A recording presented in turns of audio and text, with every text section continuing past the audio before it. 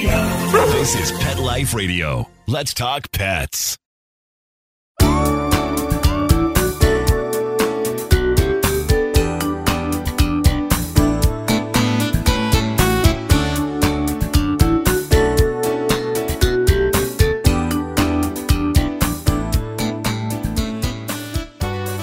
Welcome to another edition of Rappaport to the Rescue. I'm Jill Rappaport, and what a day I had yesterday.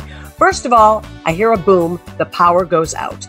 My dogs start going crazy because all of a sudden the lights, the TV, everything goes just dark. And it's the middle of the day, thank goodness, but still, it rattled them. So I quickly run downstairs. I let 3 of the dogs into the backyard so that they could calm down a little bit. Petey is asleep on the sofa. My 18-year-old CJ is also asleep in her little bed. I let them be. I go outside.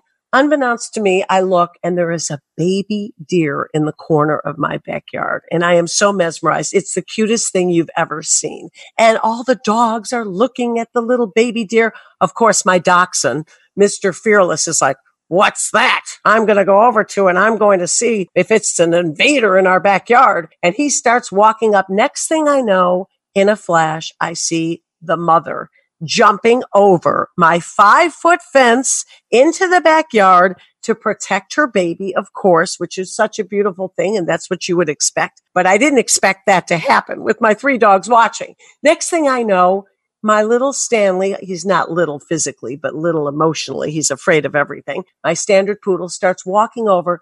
Do you know that this mother deer literally came over to Stanley and bopped him with her back leg, and he fell over? Like she was trying to say, "Stay away from my baby," which rightly so. But poor Stanley was just traumatized.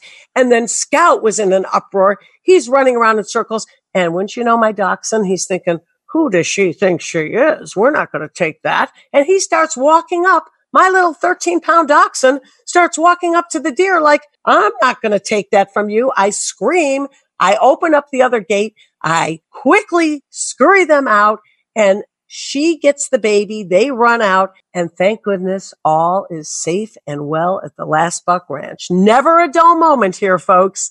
Anyway, coming up on today's show, another great addition. I have the one and only Kristen Bell here. I have loved her performances for years. My favorite movie, and I'm sure you'll all agree with me, Forgetting Sarah Marshall. Great performer, great person. And what I love about her most is her desire, her need, her passion for saving animals in need. We will talk to her all about that coming up. And later in the show, the Bill Jill section, Bill Berloni will be here. And we're going to talk about dachshunds. I had 2. Of course, his daughter now has 1, and we're going to talk about the difficulties training them because they are so obstinate, as you just heard with my little Oscar Mayer wanting to challenge the deer. All that coming up and more on Rappaport to the Rescue. Stay tuned.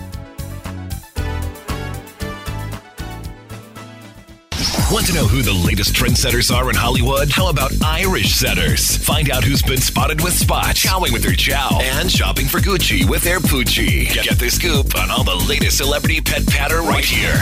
Pet Life Radio. Let's talk pets. Let's talk pets on PetLifeRadio.com.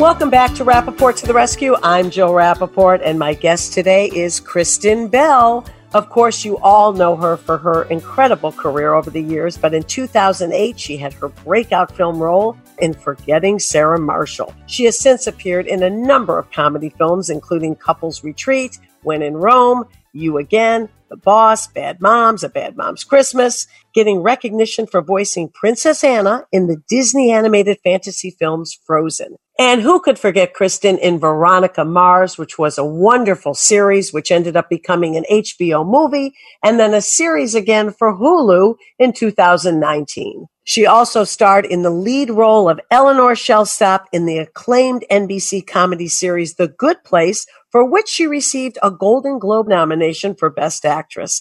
And if that list of credits isn't long enough, Bell is also an author, a New York Times #1 best-selling children's author with her new book, The World Needs More Purple People. Obviously, she's incredibly talented, but what I love about Kristen most is her devotion and her commitment to animals in need. Kristen, welcome to Rappaport to the Rescue. And in the beginning of the show, I talked all about your career. Wow, what a list of credits. You have done so much at such a young age. You've really achieved so much, and you are never just hanging out and relaxing. It's 24/7 for you, isn't it? I do like to work. Working and having a purpose gives me self-esteem. So whether the purpose is being activated by work or, being involved as a mom or all my fur babies or animal rescue or any kind of philanthropy, I like to stay active. Yes. Well, I always loved you as a performer, but when I read and learned about your compassion, commitment to animals in need, we were kindred souls, Kristen. I just love what you do. I know you've been a vegetarian since you were 11 years old. Is that correct? That is correct. Unbelievable. And you've always loved animals. Always. In fact, I like animals a lot more than I like humans. I always say that too, and my mother gets so mad. She goes, don't say that. I said, but it's the truth. It's the truth.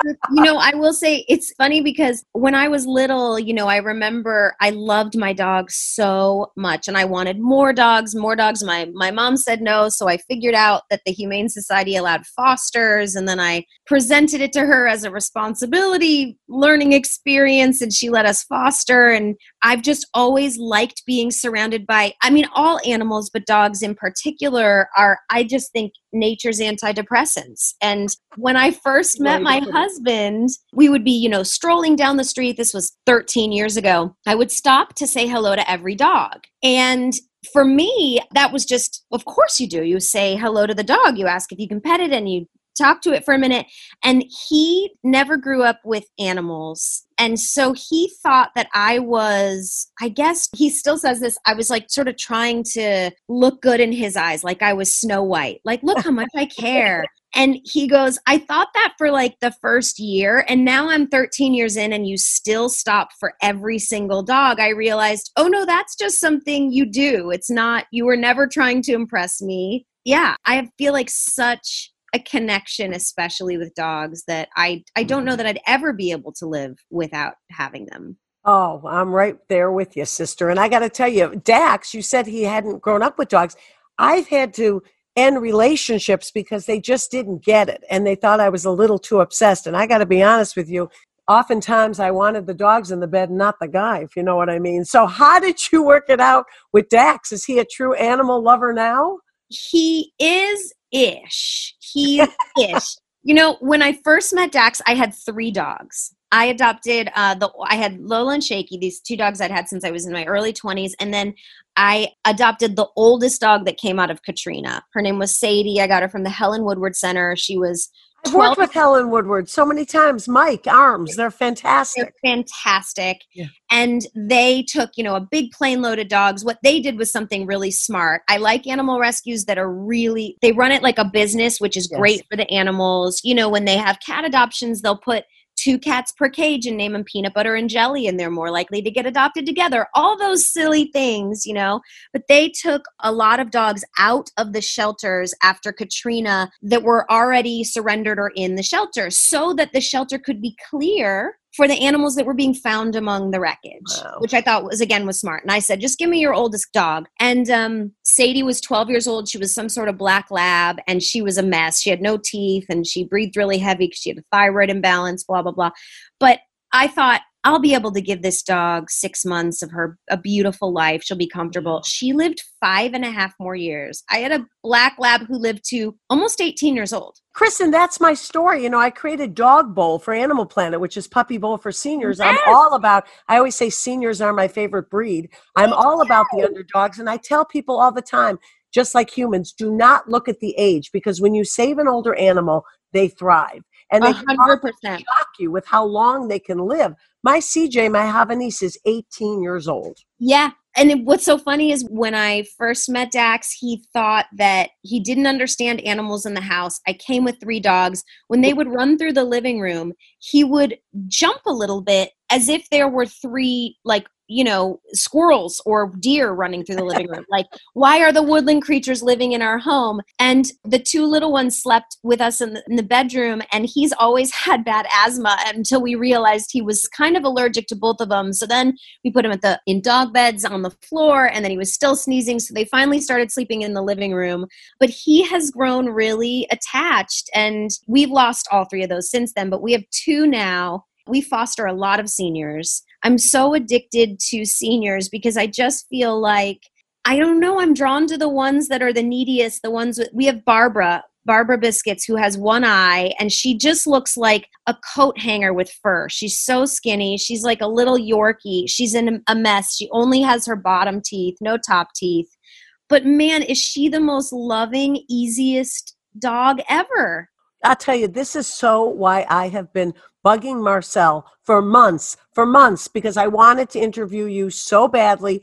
I love what you do because it's not just about adoption or rescue. It's really opening up your heart and home to those most in need. And that's 100%. The underdogs, the seniors, the pit bulls, the special needs. And that's what I've made it my mission to do. 100%. And you know what? If a young family wants to adopt a puppy, because I always explain to everyone why you need to adopt and not shop. And sometimes I do find even my friends in LA, they don't understand it. And when I explain the concept of but there are so many dogs that are put down in shelters. If you're buying one, you're just creating more you're losing a space. Someone could be put down. You could just take a dog from a shelter. They're just as good. People have all these misconceptions about shelter dogs. So I try to, enlighten my friends, but I don't fault a family who wants to get a puppy. But for me, I just like the mangled ones. I like the ones that look funny, that jaws a real big underbite. And my family always laughs at me, because we finally got a rescue that was 2 years old last year. His name is Frank, and man, is he needy. He is the neediest dog ever. Because the seniors have been there, done that. 100%. But my when I came home with him, my family said, "Thank you so much for not getting another dead dog," because all the dogs I've gotten are just like corpses that live in the kitchen, and I love them and we feed them at the same time and they're happy, but they're not like the playful dogs with my kids. So we finally got a 2-year-old named Frank, and he's our family dog. And then we have Barbara, who just sort of sits on her mat all day, and it's a perfect mix. That's so great. But listen, the message you're teaching your two daughters, not only to adopt and rescue, but it's about compassion, giving back, learning to care for something else other than yourself, and especially something so vulnerable. We're their voice. If it's not for us, they can't eat, they can't take care of themselves with us, helping 100%. Them. And your daughters are seeing at such a young age that mom and dad now, thank goodness, are in there 100% helping these wonderful creatures to have whatever life and love you can give, you're giving it to them, even in the twilight of their lives. Yeah, it's hard to explain to someone what a relationship with a dog does to the human spirit. So it's hard to say but I'm getting so much in return. Like for me, like I say, they're nature's antidepressants. I feel so good in my body, my cells, when I'm snuggling my dogs, when I'm caring for my dogs. I just feel good. And part of it is the self-esteem of responsibility, which we teach our kids. When you're responsible and you're taking care of your business, which sometimes is feeding your dog, making sure your dog has all its vet needs met, you feel good at night, but also just snuggling with them and playing with them. It's so simple and it feels so good. And there's also the responsibility aspect when, dogs can teach kids so much. My 7-year-old, since she was 6, so this has been about a year now, consistently every morning wakes up and feeds the dogs. I explain to her how to do it, and we make it easy for her because, of course, there's a couple steps involved, but they get 2 different foods because one has a kidney disease thing. But I put them in a little metal container, and it's got a rubber top, and they're labeled Frank and Barbara, and they go in the fridge at night. So that's Frank Sinatra, and his wife was Barbara. You know that, right? Oh my goodness. I never even thought about that. Barbara Marx. Oh my goodness. Well, so every morning, because she's the first one up and she loves the dogs. And I said, do you want to help care for the dogs? She said yes. And I'll be damned if she hasn't fed the dogs every morning for a year, and she's 7 years old. And I'm like, wonderful. It's so great. And she didn't ask for an allowance for it. It's all intrinsic motivation to care for something other than herself, which gives her self-esteem and purpose. And purpose. And that's like something that's hard to teach kids, but I feel like animals are a great way to get there. And we talk a lot, Barbara, again, she runs around the kitchen and she's only got one eye and it's foggy, so she doesn't always know where she is. So I ask the girls, like, is Barbara okay? Does she know where she is? Is she she's standing in the corner again? And they help her back to her bed. And it's so heartwarming for me to see my girls step outside their own needs as, pretty much young, just out of toddler phase kids who still fight over toys, and they're still in the mine phase, but they can step out of themselves and really wonder about the dog's needs. And that's teaching empathy and compassion and all these other great things. It's amazing at that age. I mean, you know what kids are. I don't know human kids, but at that age, but I can just say from my friends' children, it's all about them. Mom, give me this. Dad, give me this. I'm hungry. Where's my toy? Blah, blah, blah. Yeah. And your kids are getting up in the morning and caring for another creature, for something else other than themselves at such a young age. That's unbelievable. What you taught them to do. It makes me so proud. And I will say, like, there's so many great rescues here in Los Angeles, so many smaller rescues that we donate to all the time because, Helen Woodward is amazing, but I also really feel like it's important. There are people like you and I who've made it their mission to get a kennel license, and they, whether it's in a small space or out of their home, turn over 10 or 12 dogs every month or so. And They do it on a small scale, but I think it's those people who keep animal rescue running. And there's a wonderful place called the Dog Cafe on the east side of Los Angeles where you can get a coffee. It's a $10 ticket, and you can go sit in a big room with all the adoptable dogs. And I bring my girls there all the time. We'll go on after school, before Corona, on a Tuesday afternoon after school, they'll say, can we go to the Dog Cafe? And, there's 4 volunteers in the room. So they're always monitoring when you walk in. They'll say, this is Marlo. Marlo's a bit grumpy today. Marlo's a senior, so she doesn't want to be pet. So it's very, strategic there. Nobody's at risk of anything. My kids are running around. They'll tell me which ones my kids can play with, which ones are really, really kid-friendly. And we just go and play and meet new dogs. And I mean, that's how we got both Barbara and Frank from the Dog Cafe. But even that, them seeing, there's 20 dogs in this room that need a home, then it occurs to them, that things are in need around the world and that they can be of service. Well, so many people that I've interviewed, we've just gotten the most incredible people to be on this podcast, and they just open up. I mean, my very first interview was with Meredith Vieira, and her 16-year-old dog, Jasper, a little tiny dog, was just literally attacked by a coyote and survived. And we were talking about with her, with Isaac Mizrahi, with Joel Gray, all these people, Al Roker, who I got him his rescue dog, how our animals have really helped us through this pandemic, really given us comfort during the most frightening time in our lives. Right, Kristen? Big time. It's allowed us, I think this is the first time, because Mother Earth seems to be so angry right now. Right. It's the first time that we as human beings are sort of forced to look inward more because, the world had gotten so busy and we were all doing so much, and myself included. And this pandemic has slowed everything down, and it's allowed people a lot more time with family, and it's allowed them to nest a little bit more, which I think is an important sort of evolutionary value in our brains. And we hadn't nurtured it in a while. I mean, at least I hadn't. And I feel I've heard the same from others. And so spending a lot more time with our dogs, and all those funny memes about now I know why my dog wants to go on a walk, comparing how we've been cooped in the house. Right.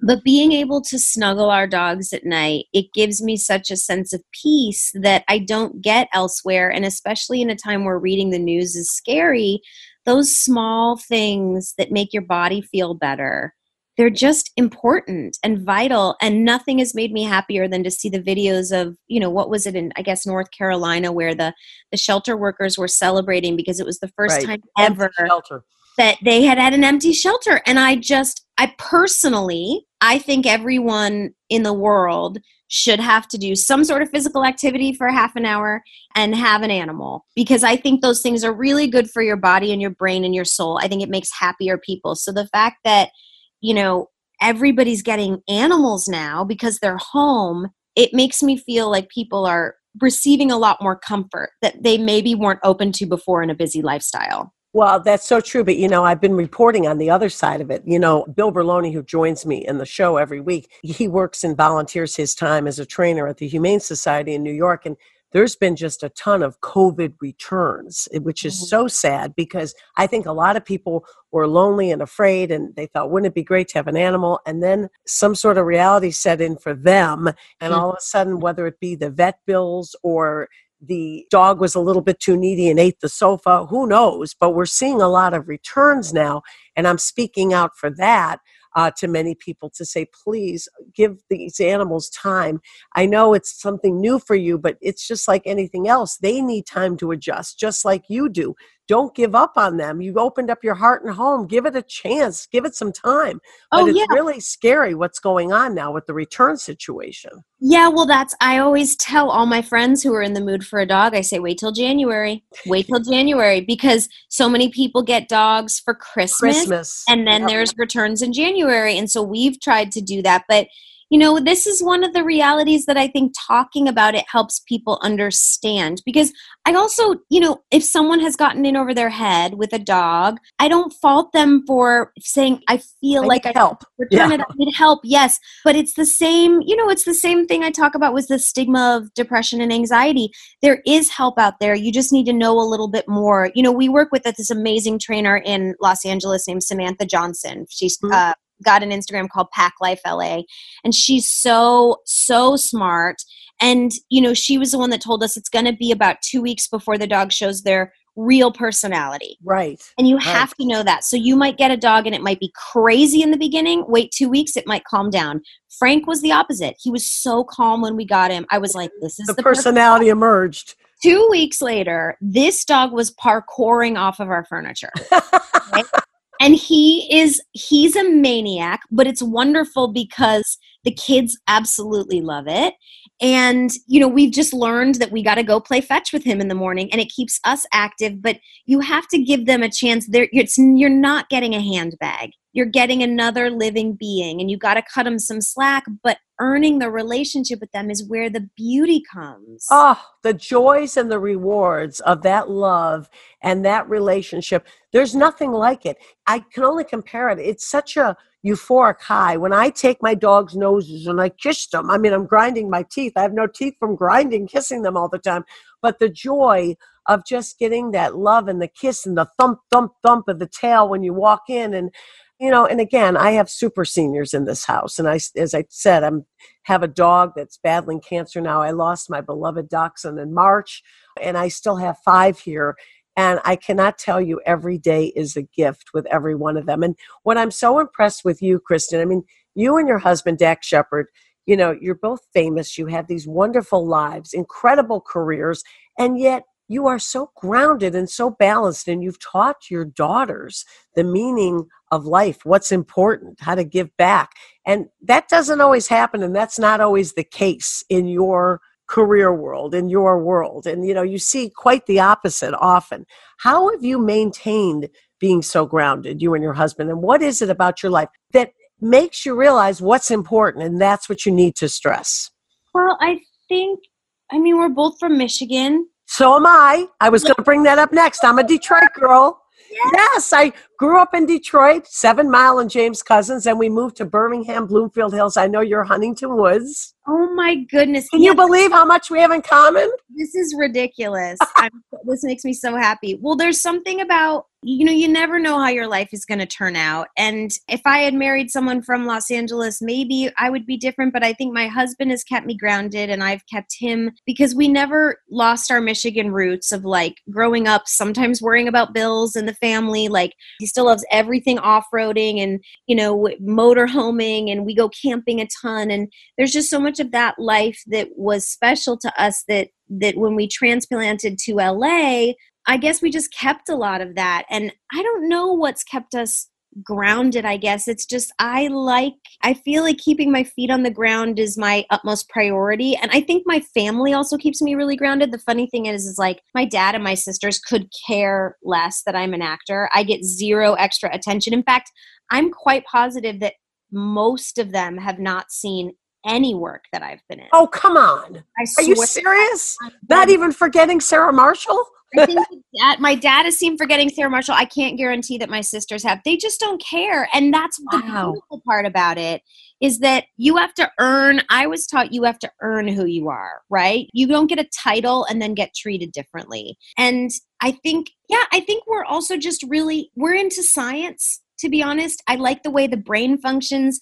My husband studied anthropology, and the idea of culture and community and relating to one another and the science of your brain is really important to us. And so we recognize that keeping our feet on the ground is a really important part of that. Giving back gives people purpose, which makes them less anxious, which like it's all this sort of connective tissue of reading and about happiness. I think that's what it is. You know, like with animals in particular, one of the programs I love so much because it kind of explains why animals are so important. There's a thing called Positive Change Program, which is run by Marley's Mutts out here, and they go into prison systems with really, really hardened criminals. I mean, like triple murderers.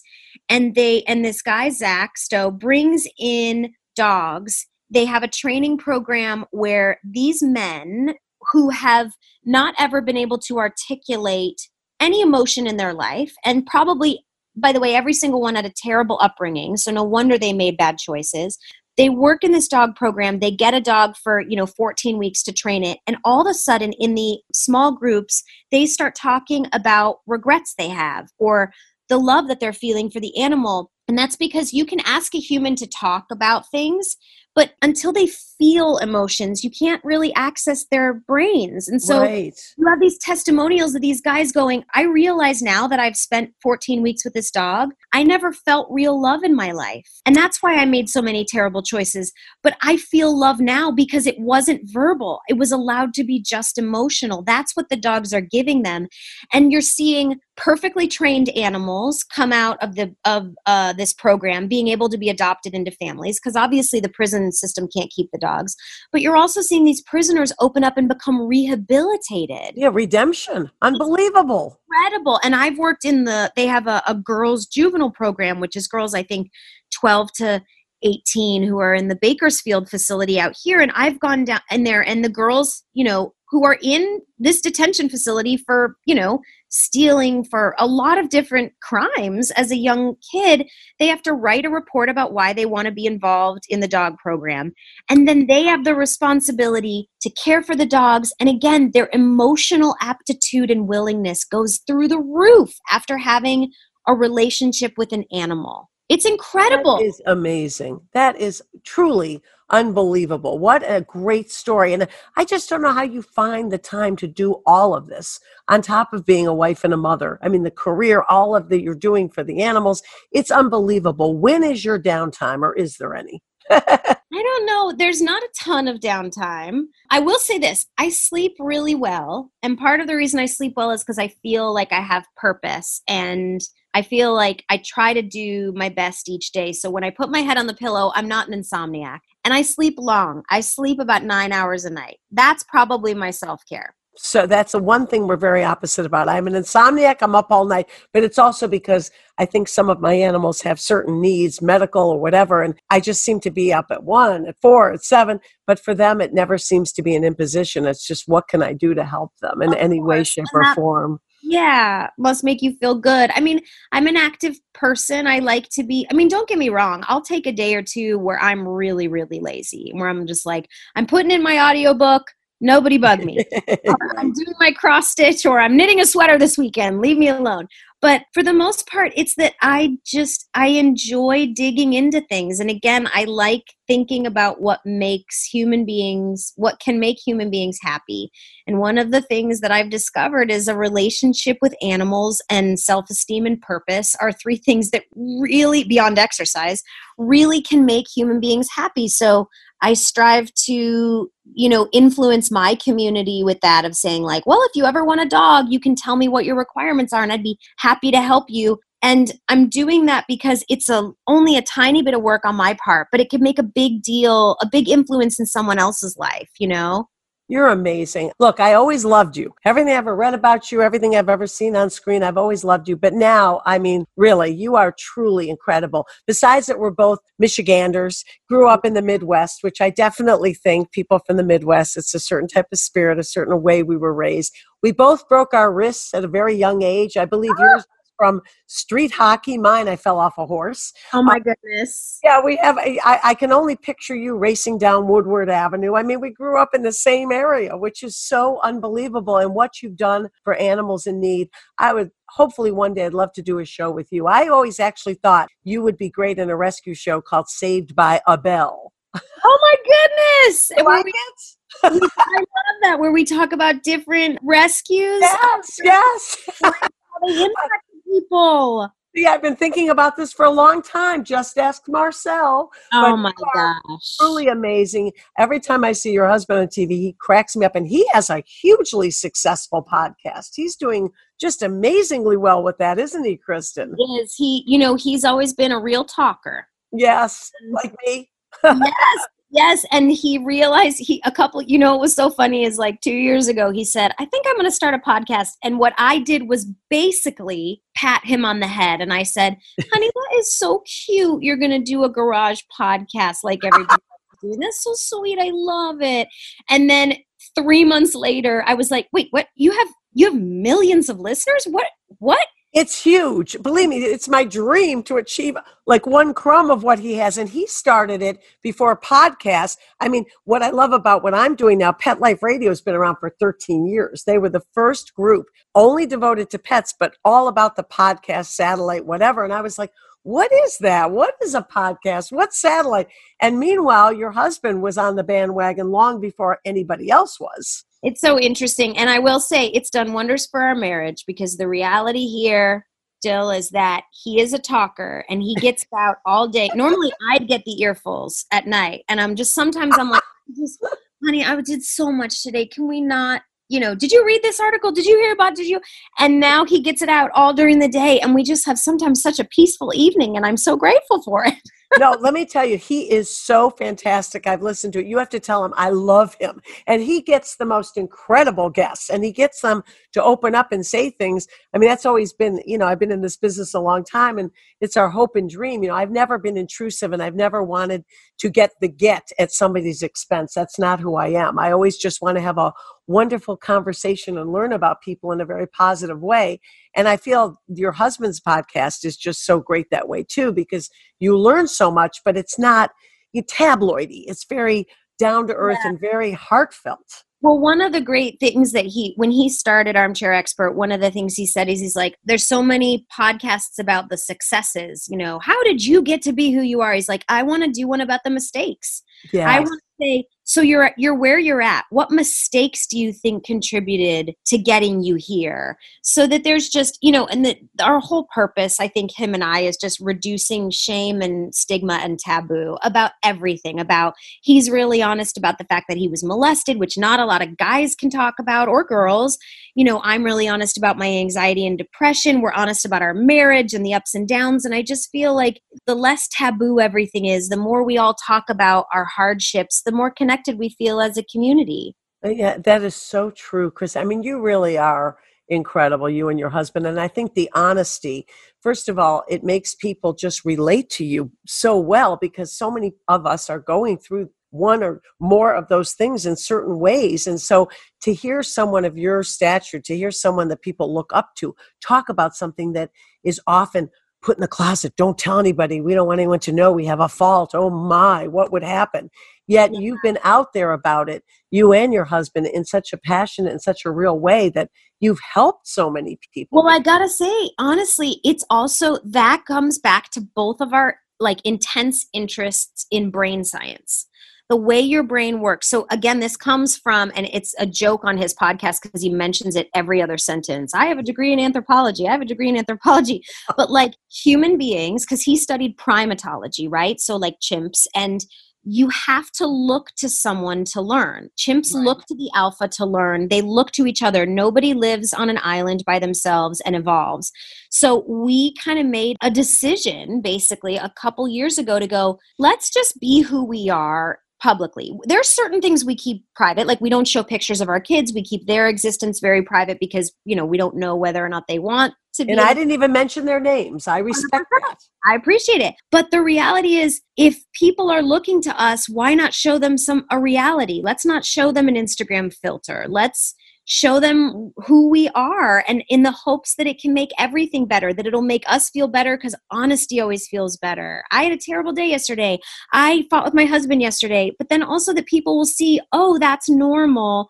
Just like we've gotten a little obsessed as humans with, this idea of perfection. And we made a really specific decision to try and not show perfection, to try to show levity and laugh at all of our imperfections and show the mistakes in hopes that it would provide, the community with more happiness. Oh my goodness, you have done just that. And like I said, I have just looked up to you for so long because you are so real. And I've always thought, I just want to hang with her. I just want to be friends with her. And when I told people I was doing this interview, they're like, I love Kristen Bell, but not just from the big screen standpoint. They love you because they love your personality. And they always feel like I do, like, she could be my girlfriend. I want to pick her up and go shopping and have coffee with her if we weren't wearing a mask and 6 feet away. But, that is what you project. And your husband is just hilarious and so open and real.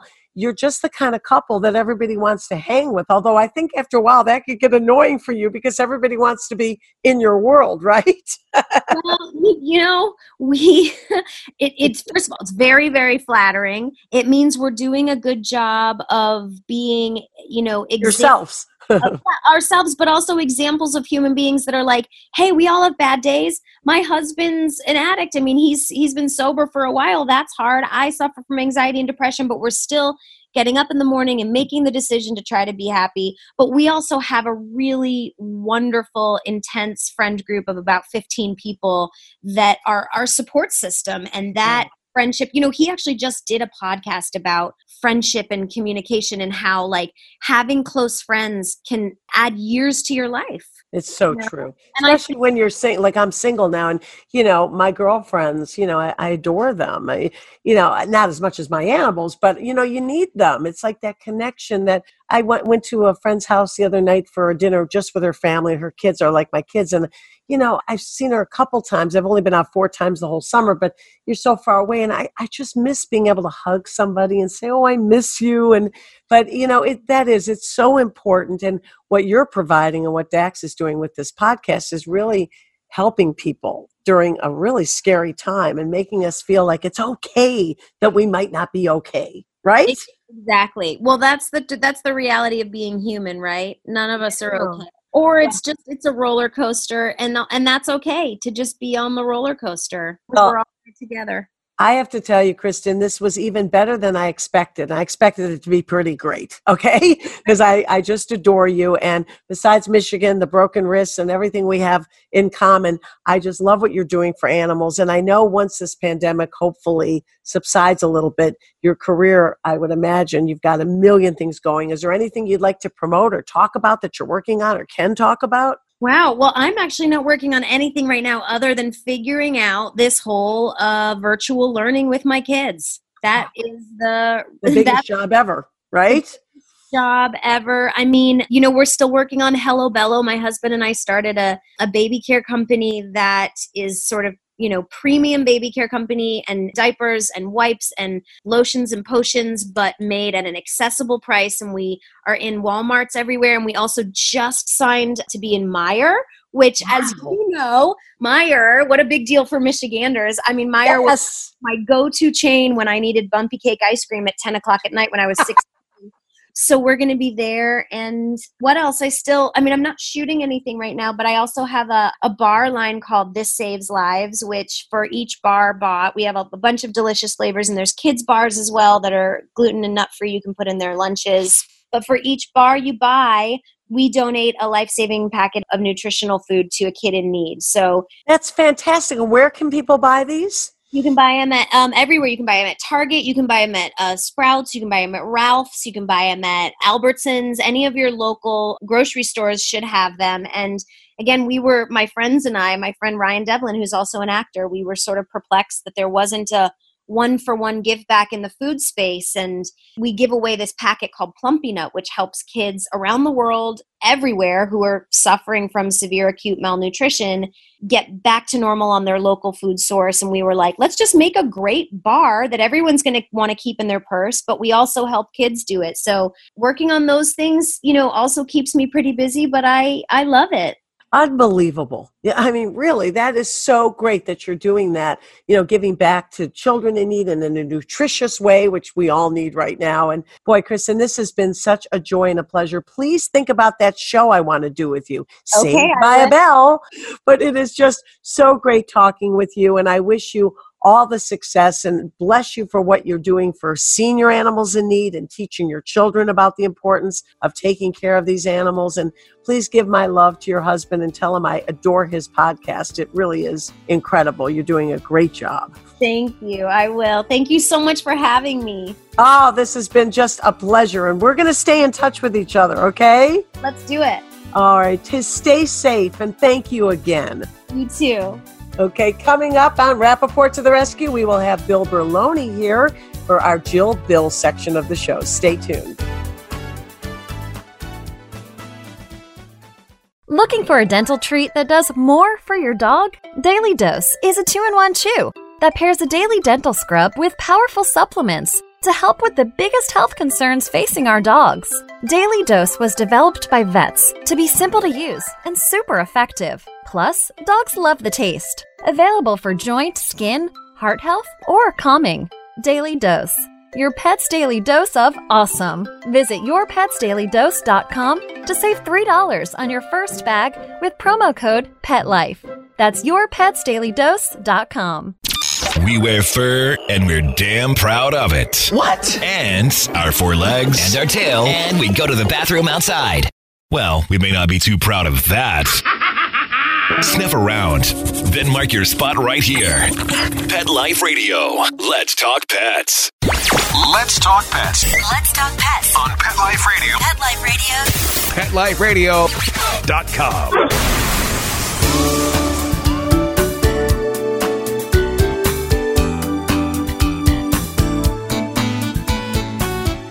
Welcome back to Rappaport to the Rescue. I'm Jill Rappaport, and it's that time of the show, the Jill Bill section.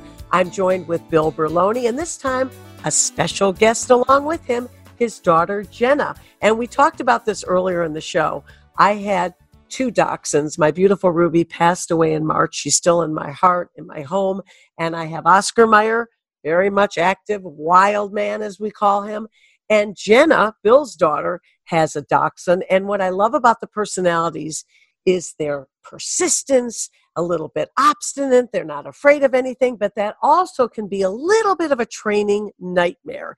Jenna, great to see you. And from what I hear, your dad tells me you've done a great job with the housebreaking, the barking. How did you do it besides having a dad who's an expert? Yeah, thanks for having me, Jill. I'm so happy to be here. I'm a big fan of the podcast. It's been really great to hear and talk to my dad about the guests that we've had. And I do have a dachshund, and she did prove, like you said, to be a little bit of a challenge with kind of all the stereotypical dachshund things. So it's been hard work, but I've had a really great helper with some great advice in real time. So that's, I think, been one of the biggest helps here. Well, what are you going to say? Your dad is part of it, so what the heck, right? Yeah. But, it's amazing because earlier in the show, I introduced this, and I talked about this experience I had in my backyard yesterday where a deer actually got in protecting her little baby. And it was my dachshund that was going to save the day and try to take on both of them. And dachshunds are so tough and strong. They're not afraid of anything.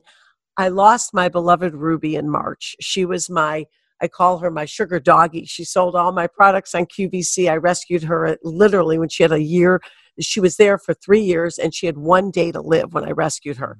I now have Oscar Mayer, who I rescued at 7 years old 4 years ago. Your dad and mom met Oscar and said, boy, you've got your work cut out for you because they're tough. And I know you have a dachshund also. And there's a lot of training issues involved, the barking, but most important, what is it that they can never get potty trained, Bill? Well, it's part of that strong will. It's like, why walk outside when you can go just right inside and somebody's going to clean it up? And Jenna, were you having that issue with your baby? Well, when she came to us, she was housebroken for the most part. And then we realized she was getting kind of distracted with the other dogs at our house and wasn't always making it outside at the beginning. Like my dad mentioned, she's a little bit spoiled maybe and just thought, well, they're not paying attention to me all the time. So, and it's something about this breed, Bill, because I grew up with dachshunds. I had one, when I was 6 years old named Schnapsy. And I can remember, that was a long time ago, but I remember Schnapsy, same deal, go outside, do her business, come in, do her business again. What is it? That's why I wanted to devote this segment to dachshunds, which I absolutely adore, but they're obstinate. They're hard to train. They are. And, Jenna came home from New York City in the midst of the pandemic, and she's moving back into New York, next month. And so she now has to get this dog completely house trained and on a schedule. So that's what we've been training. And I shouldn't say that. That's what Jenna's been training. She knows what her work schedule is going to be. So we wanted to make sure we got Oakley, is her name, on that schedule. And it's been a little rough. Yeah, Jenna, how did you do it? I mean, it's great that your dad is the premier trainer. Hey, let's face it, you got one leg up on us here. But you, as Bill always tells everybody, it doesn't matter how great he is and how many times he comes to your house or whatever, the owner, the pet parent has to take control and do it, or it doesn't matter, right? Yeah, so I definitely am lucky that I got this great advice firsthand and in real time, like while it was happening. So the thing that I realized with Oakley, of course, like you said, the stubborn but loyal personality, was I couldn't necessarily limit her time outside at first, right? Because what she wanted was to come back inside. So in my head, letting her go back inside was like a release of tension, and she got what she wanted, so to speak. So I would stay outside with her for like longer periods of time. And then when she went to the bathroom, then she got cookies and she got to go inside. And so she realized kind of the faster I go outside, I get a cookie and then I get to come back inside. So it definitely was time consuming. And that's why I started this early, was because I knew I have the time right now. And once we get back into a more strict work schedule, and when I get back to New York, I might not have that time to spend 10, 15 minutes outside waiting for her. Especially in the winter. And I believe you got her in March. So it's cold and you've got to sit there and wait and kind of shiver while she does her business, hopefully. Yeah. So there's a lot of things that I would definitely encourage people to, if you have a goal, you just start that earlier for dachshunds, because they are stubborn, and like kind of with all of our training, anything besides the housebreaking, it's slow and it's time consuming and sometimes frustrating, but I knew I needed to do it now before I was in my new apartment, in this new situation with, this dog. I needed everything to be like all set and tight.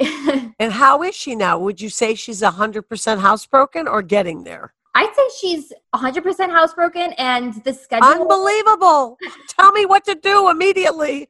The schedule that I made really seems to work for her, luckily. Eventually, I might try and take out one of the walks. I think she'll be able to do it. But for now, I'm erring on the side of caution and taking her out almost more than she needs to, just to be sure. And again, while I have the time, I might as well. And I think those extra walks will be useful when I'm in New York. And then maybe when she's settled, I'll change it a little.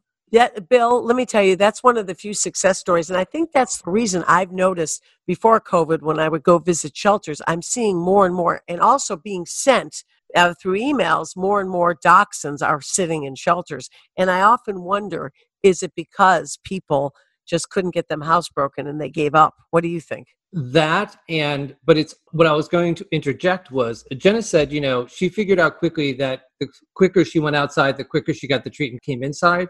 She had done a whole training program before that, teaching her how to heel, how to sit, how to stay, lie down. So the dog already had the idea of, if I do something easy, I'm going to get a treat easier. And that's what fed into the housebreaking. You can't just zero in on one part, which is just the housebreaking, because they are so smart and they are so tenacious. You have to teach them that it's really in the best interest to listen to me because you'll get something good at the end of it. And then they get it. I think that's the difference. Well, I like to focus in not only on problems, general problems, but also different breeds that might experience and owners might experience the same thing that, another owner or pet parent is having with that particular breed. And Mark Winter from Pet Life Radio, the man that formulated this wonderful network here, we were talking earlier off mic and during break about our Havanese, and that's going to be another segment because he says he just can't stop his Havanese from barking. I have an 18-year-old Havanese who's gone deaf, and so she always was a barker, but now that she can't hear, and so we want to devote another segment to that. It really is interesting how certain breeds, there are certain characteristics that go along with those breeds, right, Bill? And some require serious training methods. Exactly, because you're overcoming genetics. That's the thing. Any hunting breed, like a dachshund. I mean, dachshunds were bred to go after badgers. I mean, the meanest animals out there. You got to be tough, tenacious, smart.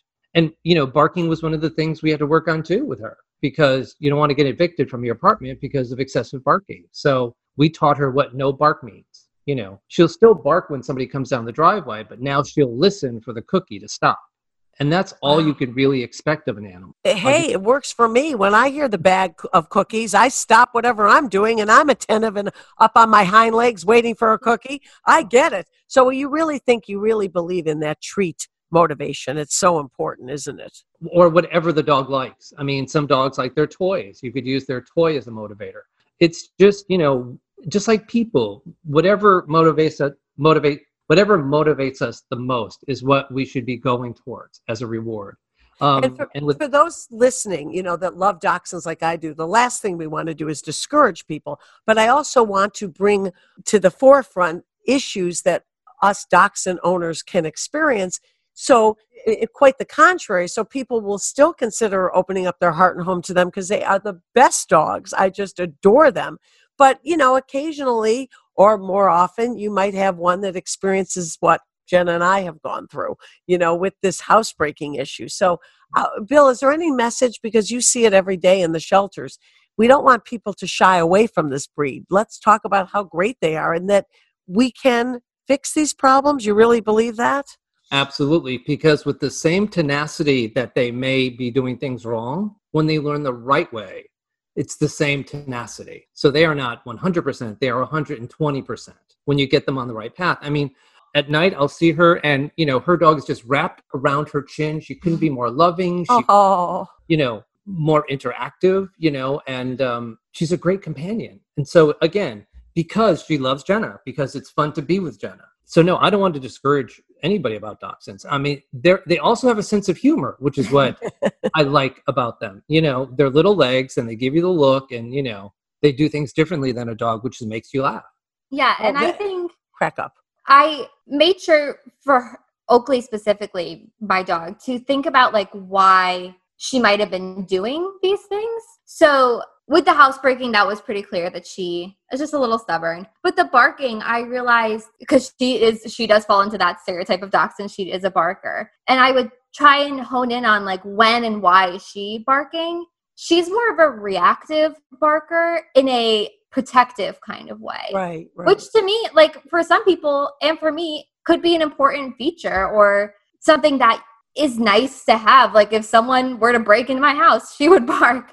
So yeah, and my Oscar would do more than that. He's very aggressive. I have to literally put him in a crate when strangers come in because he is unpredictable. Yeah, but I don't yell at her when she barks because I know she's doing it to protect me. Right. I just let her know when it's time to stop and when it's maybe not appropriate to bark, and that's when I'll give her. But I don't want to silence her voice because she's telling me someone is here or someone is walking past, there's good things about it. And then there's ways to just cap it off and say, all right, that's enough of that. And this is more an appropriate time and things like that. So it sounds like you're a pretty darn good trainer yourself, Jenna. I don't know. You're going to walk in Dad's footsteps. I know you have other career aspirations, but it sounds like you really know what you're doing as well. I have to say, it's harder than he makes it seem. And I don't think I don't know if I could do it. It's really hard. And again, I'm just lucky to have it here in real time as a resource. But your dad's unbelievable because he really does. It's a little depressing because your dad makes it look easy, even though we know it's not. And he's so calm about it. Bill, you really are. Like, I mean, I didn't even realize because Bill and I talk so much during the week. We are always, talking about our wish list as far as guests and topics or things I'm experiencing, or he'll just call to say, how's your dog Petey doing? Because he advised, what kind of music to use. That's my doggie with cancer. And, we talk all the time. And I always say to myself, he's so calm about it. Like, that's why he's so good at what he does. And Bill, do you ever get frustrated? I mean, do you ever come up against a case where you think, wow, this is just not going to work. I'm out of work here. I don't even know what to do myself. All the time. Because there is no real rule book for training or behavior modification. And that's when I just sort of get philosophical and, let the dogs teach me. Currently, we just took in a standard poodle who was from a hoarding situation. He's 2 years old. I love standards. 2 years old, and he is frightened of the world. He is fear-bit, people in the foster home. He's been with us for 8 days, and it's just so sad to see a dog who will run and jump in fear from anything. This is going to be months of rehabilitation, but I'm watching, and when he makes a step, I step towards that as opposed to trying to impose like us. So it's being a listener, and you're a good listener to your dogs. You listen to them, their needs, their illnesses, their likes, and that's what being a dog trainer is about to me. And Jenna has it, and she's doing it with children because she's gone into education. Isn't that wonderful, Jenna? Well, I know your parents are so proud of you. And obviously, you're great with animals, with kids, and you've really, you're doing it the right way. And I requested at the very last minute, I wanted our listeners to all know, I literally said to Bill just a couple hours ago, can't we put Jenna on? I want to hear right from the horse's mouth about her dachshund and what she's experiencing, because anybody can say, oh yeah, my daughter's doing really well with this. But I wanted to hear you tell the story, Jenna. And having a dad like Bill, great advice. But you're the one that had to teach Oakley what to do and how to act and how to become the best dog she can be, right? Yeah, and I think it's important that I do fall into one of those people who got a dog during the COVID situation, and it was the right time for me. Of course, it was so hard, but there's things that if people are listening who did get a dog and who have plans for the future, I think my biggest advice, no matter what breed of dog, is just plan for your life after this. Because I had to make her walk schedule around what my in-person work schedule will be. Because again, once we're in it, I won't have the time to spend and really get her on a new schedule once that all happens again. And I know I'm moving into a new apartment. So it's plan for what's going to happen after this and think, how do I want my life with this dog to be after all this is over? And of course, while it's happening, she's great. And it's been so great to have her during this time. But it was a lot of work and trial and error and really giving her the room to make mistakes because I was making mistakes. And now we're finally on the right path. And I think it's going to all work out in the end. But obviously she's doing great. Well, Jenna, this has been a joy.